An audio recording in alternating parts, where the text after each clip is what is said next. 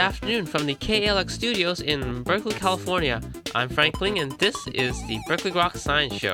That's right. It's a weekly look at the world of science, technology, and their effects on our daily lives. I'm Charles Lee. Coming up on today's show, twin suns and Amazonia. In addition, Professor David Nathan will join us to discuss revolutions in cancer therapy. So stay tuned for all this. Plus the Grokatron 5000. And the world-famous question of the week. Coming right up. Here. On Berkeley Groks.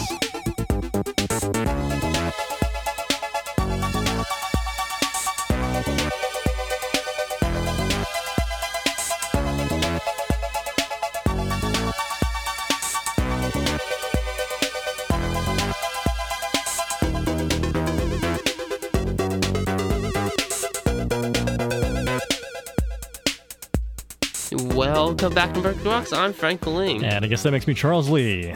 So there's been a study carried out with tribe in Amazon, the Tsimane people in Bolivia, and what they've discovered is that mothers who have a good knowledge of local plants and what they're used for tended to have healthier children than those mothers who had less of the knowledge. These people typically live in a traditional lifestyle and use mostly plants for their food, medicine, and livelihood. But as some of these people came into contact with industrialized world, they lost a lot of this ancient knowledge, and as a result, their kids tended to be less healthy.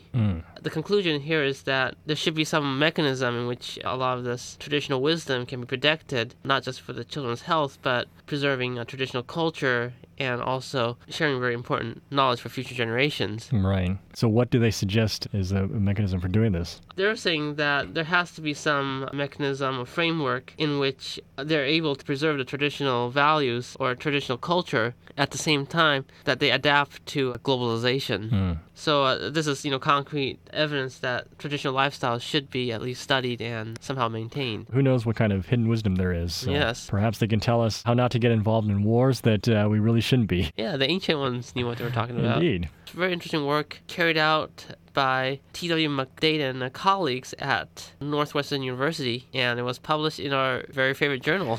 Is there a week that goes by that we don't read our very favorite journal? Just last week, actually. I guess so.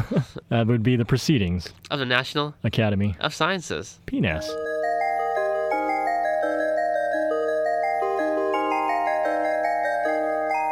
All right, Frank, so what's your absolute favorite scene in Star Wars?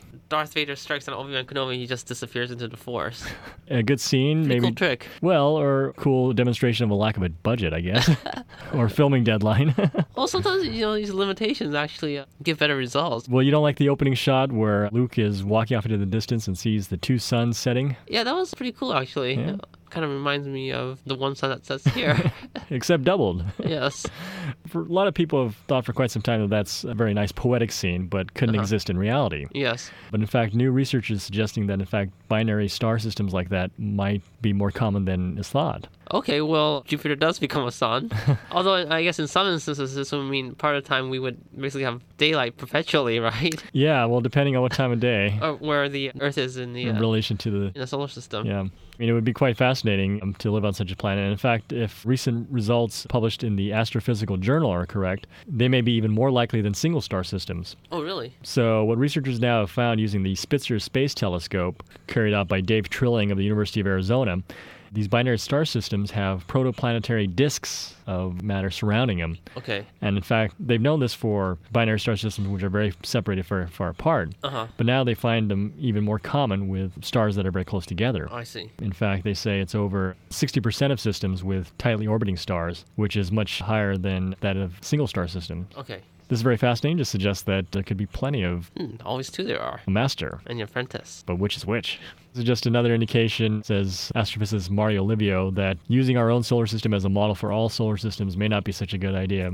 Yeah, we're too solar-centric, Again, very fascinating work. Dave Trilling and co-workers at the University of Arizona, published in the Astrophysical Journal. And that's all for a look at recent developments in the world of science and technology. This is the Berkeley Groks Science Show.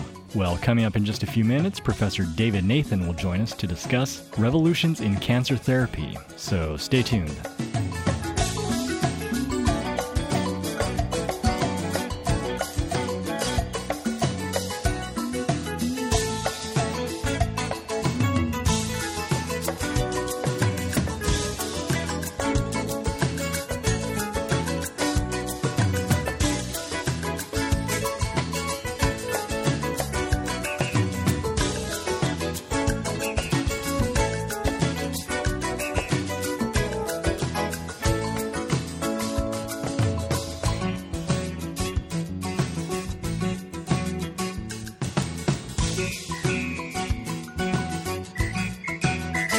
All right, welcome back to the Groks Science Show.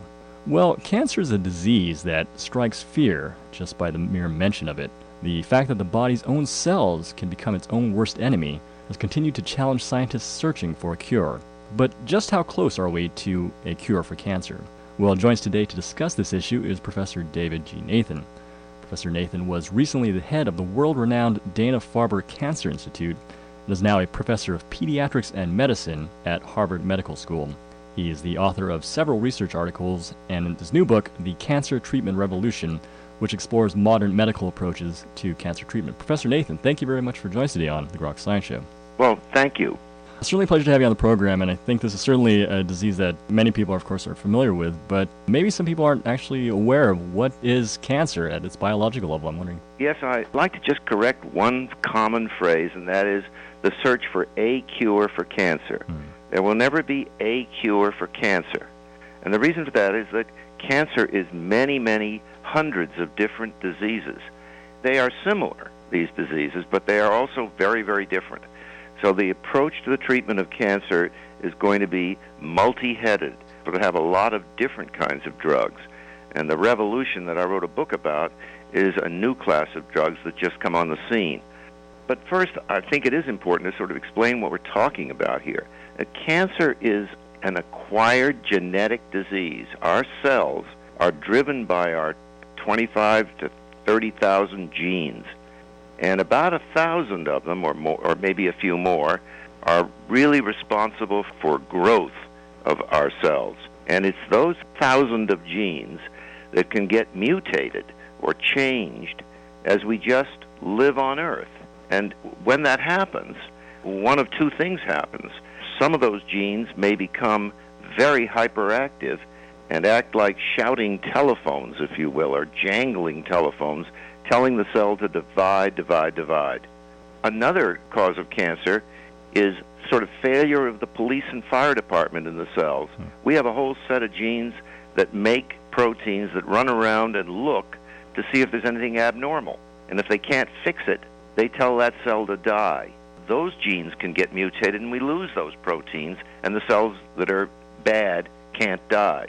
And that also causes cancer. Those are the two causes. But there are many options, many genes that can go wrong. Our job is to detect which ones and fashion the drugs to block their effects. I see. So any number of genes can lead to an overproliferation of cells being cancer. Yes, either because they're dividing too much or because they won't die, or both. Well, it certainly makes the problem of finding targets for cancer then difficult, I imagine. Yes, but it's amazing that we're really finding them. The molecular biology revolution, the technology that allows us to examine DNA in enormous detail, the fact that the whole genome has now been pretty well defined is giving us an entirely new handle on this. And we are finding, one after another, abnormal genes that drive cancer. And we're also learning that although there are 1,000 options, let's say, most cancers are really driven by 4 or 5 or 6 genes that are mutated. That if we can get on top of those, we will stop the cancer. And we've got examples of that. We've already done it. So it's possible to do it again.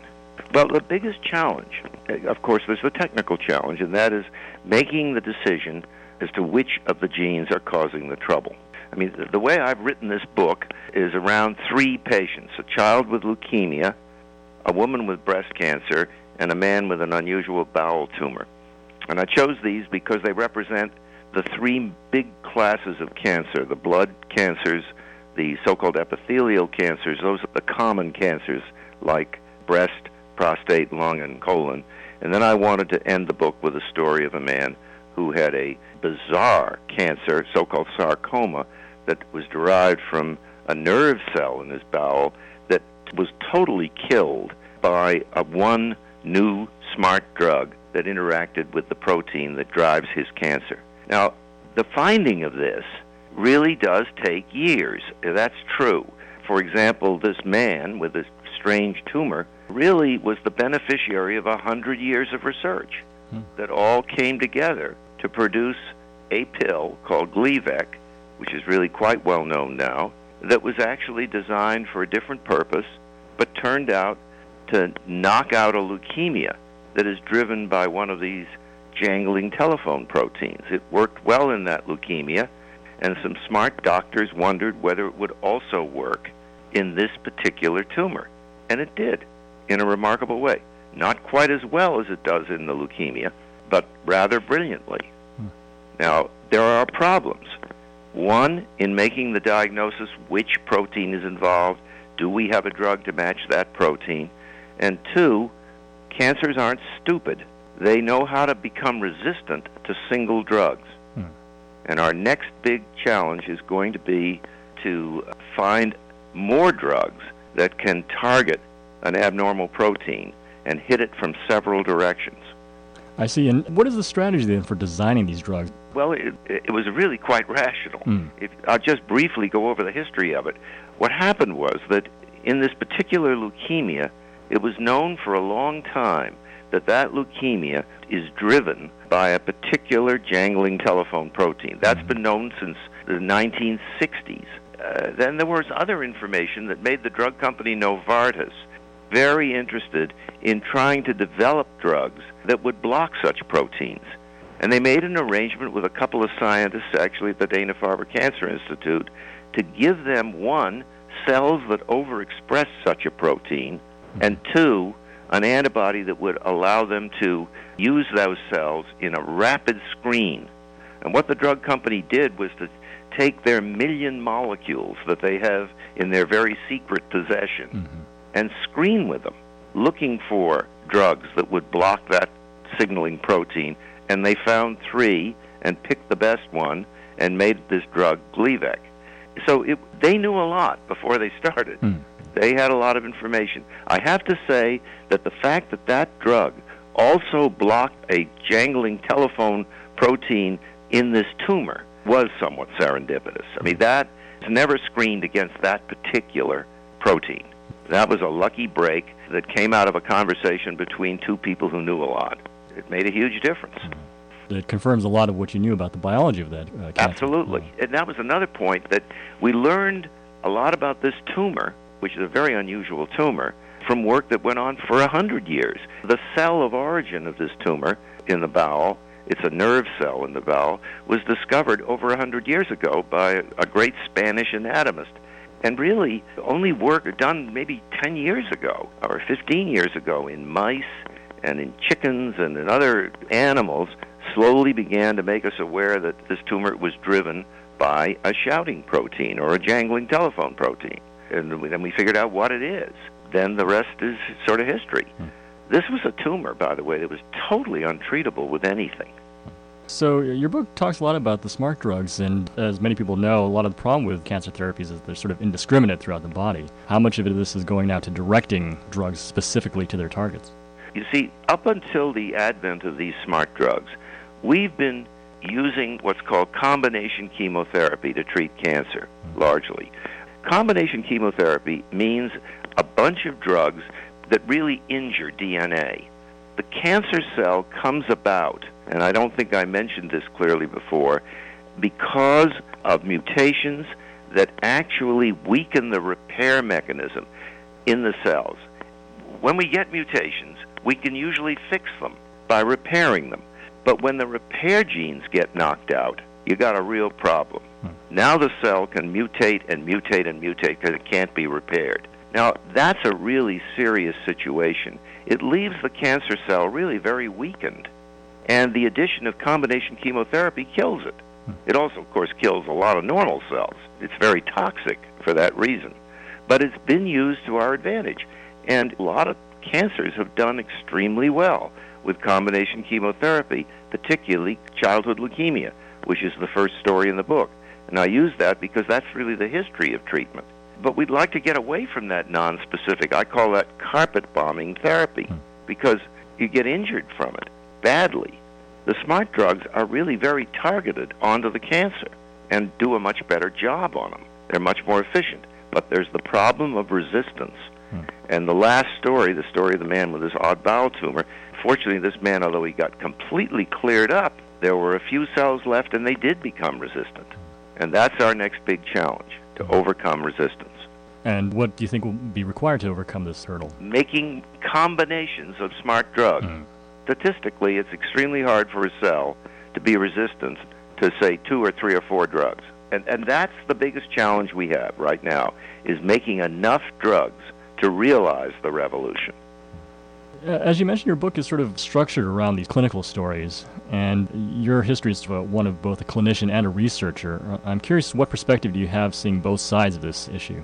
That's been the joy of my life, is to be able to have a career in which I can take care of patients on the one hand and also think very hard about how to make it better for them.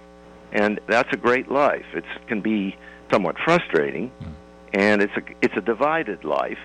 And one worries in this modern era of very, very high technology on both sides, on research and on patient care, whether one can really master both disciplines sufficiently to do the job.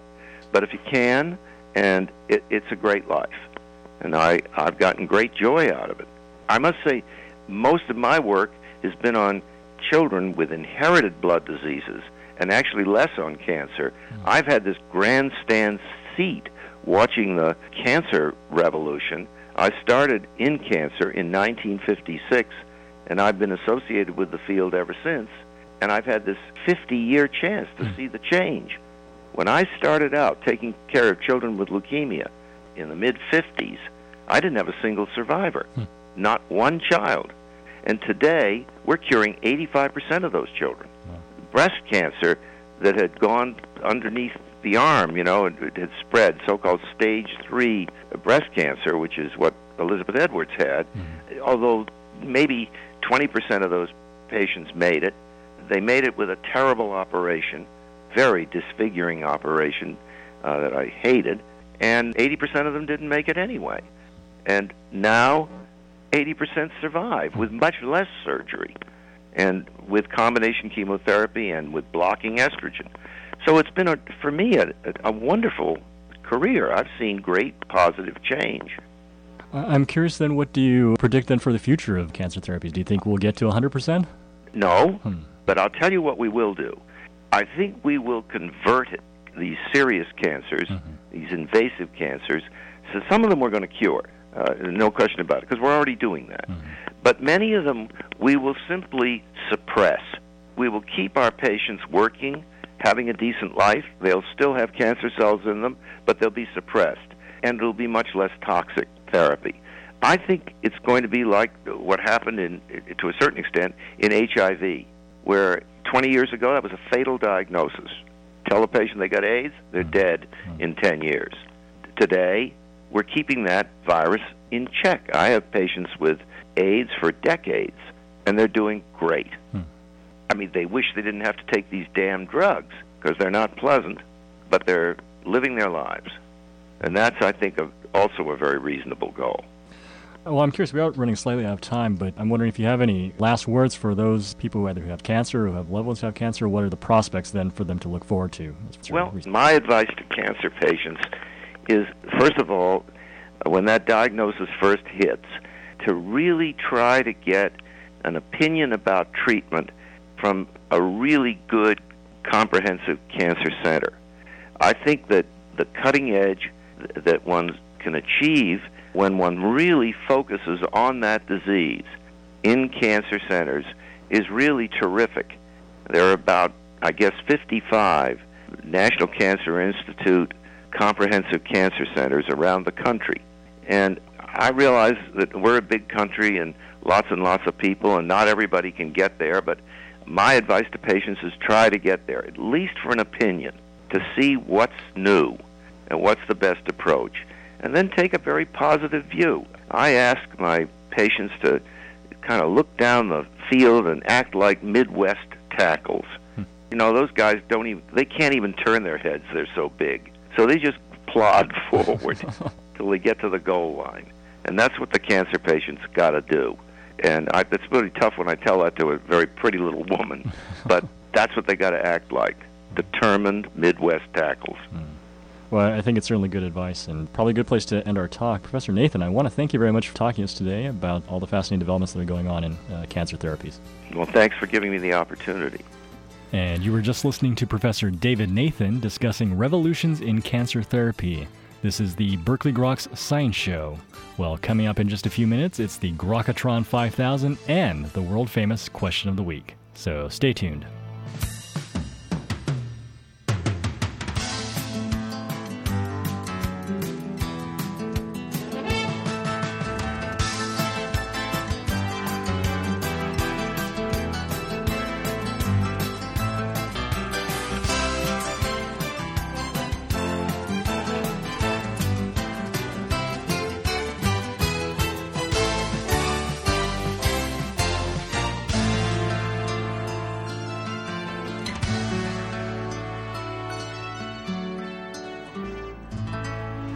All right, we're back and we're ready to play our game, the Grokatron 5000. That's right, it's our supercomputer that was formerly known as Deep Blue.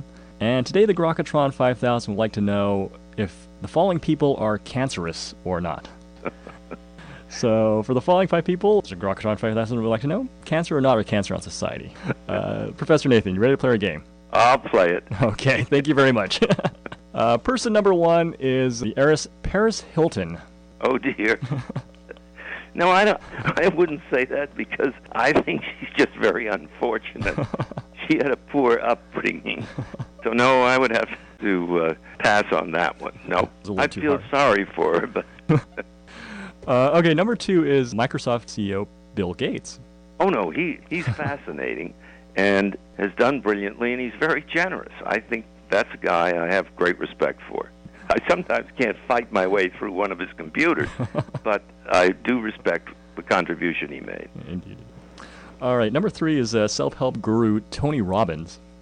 I have to pass on that one because it's terrible. I usually don't like self-help gurus, but I don't know that one. Okay. I have to pass. Sorry. All right. Number 4, talk show host Jerry Springer. And I don't know Jerry Springer. I've heard of Jerry Springer, but I've absolutely never heard him. Can't comment on him either. All right. And finally, number 5, of course, the President of the United States, George Bush. I'm sorry you asked me that because I'm going to take more airtime than you want to give me. I am not a fan of Mr. Bush, and I think he's the worst president in modern history, and maybe going back all the way to the pre-Civil War. I've never seen a man as incompetent and pompous and arrogant, and I wish he'd go away. I have no way of getting rid of George Bush except through the election. It can't come soon enough. Yeah, well, I think a lot of people would agree. Yeah. All right, well, Professor Nathan, again, I want to thank you for sticking around playing our game. Well, I'm sorry I didn't know some of it. It shows you how old I am. I didn't know some of the characters. I think you're wise in the things that matter anyway. Thank you. All right, thank you again for talking to us about all the things in cancer therapy. Thank you very much. Bye-bye. And now the answer to the last week's question of the week. What is a cellular automata? A cellular automata consists of an infinite rigid grid of cells. Each cell will respond to its state and the state of its neighbors, and as a function of time will obey rules. Each cell will obey the same rules and change into the next generation, and this is a cellular automata. All right, brother, it's the Bulkster coming around to ram you with my MRAM. Well, do you know what it is? If you do, email us at groks@hotmail.com. You ain't gonna win anything, but you just might feel the ram.